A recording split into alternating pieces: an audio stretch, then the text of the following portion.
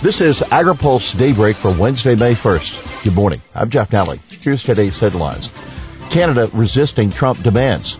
Purdue bullish on Japan deal. And farmers reporting labor struggles. Mexico's playing ball on steel quotas, but not Canada.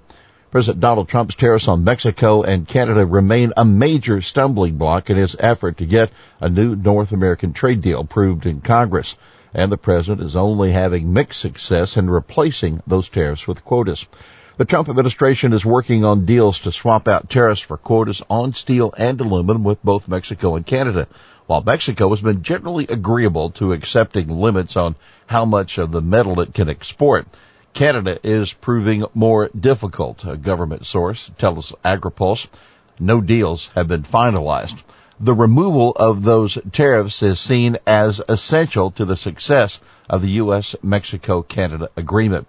Legislatures from all three governments must ratify USMCA, but none are expected to do so if the tariffs and the retaliatory tariffs hurting U.S. ag exports remain in place. U.S.-Japan ag-only trade deal possible this month. There is a good possibility that by the time President Trump arrives in Japan later this month, U.S. and Japanese negotiators could be finished with an ag-only deal to lift Japanese tariffs on U.S. farm commodities. That according to Ag Secretary Sonny Perdue speaking with reporters yesterday. He said, "I think we can get that done quickly and hopefully by the time the president visits Japan." Trump is scheduled to travel to Japan between May 25th and 28th for the accession of the country's new emperor.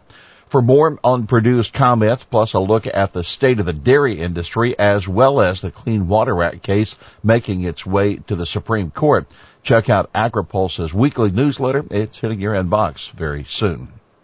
Purdue throws more cold water on more trade aid. On Monday, White House economic advisor Larry Kudlow hinted the administration was ready to provide more money to farmers as compensation for the ongoing trade wars. But Secretary Perdue continues to rule out that possibility. Perdue told reporters yesterday that farmers should not expect another round of market facilitation program payments. "We've made that clear to farmers," Perdue said. Relocation finalists are due soon. Perdue says the list of cities that are finalists for hosting the Economic Research Service and the National Institute of Food and Agriculture should be released in the next week or so. Currently, there are 67 potential locations being considered from an initial list of 135. The states with the most applications include 9 in Illinois, 8 in Virginia, 6 in Ohio, and 5 in Iowa. House to move disaster aid. Senators urge action. House Democrats are preparing a new disaster bill to put on the floor next week, but it's still unclear when the Senate will reach a deal to move the legislation. Senator Doug Jones, a Democrat of Alabama, appearing at a news conference with several GOP colleagues yesterday, said Republicans and Democrats will have to compromise over funding for Puerto Rico, the chief issue that has held up action in the Senate. "There's just got to be a little bit of movement," he said. The new House bill includes a provision to cover losses to stored corn and soybeans that were damaged by the Midwest flooding during March. Survey highlights California labor woes. California farmers are reporting increased problems finding new workers. According to a survey conducted by the California Farm Bureau Federation and the University of California, Davis, 56% of farmers said they were unable to hire all the workers needed at some point over the last 5 years. 70% of those farmers said they had more trouble hiring workers in 2017 and 18.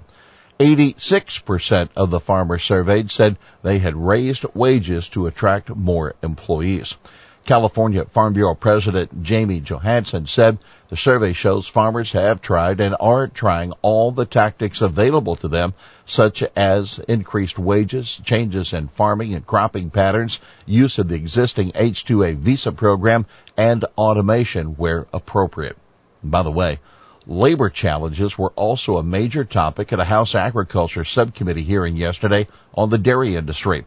Subcommittee Chair Jim Costa, a Democrat of California, acknowledged that passing immigration reform would be difficult, but he said maybe we can get something done incrementally to provide a more stable workforce for dairy farmers. Study.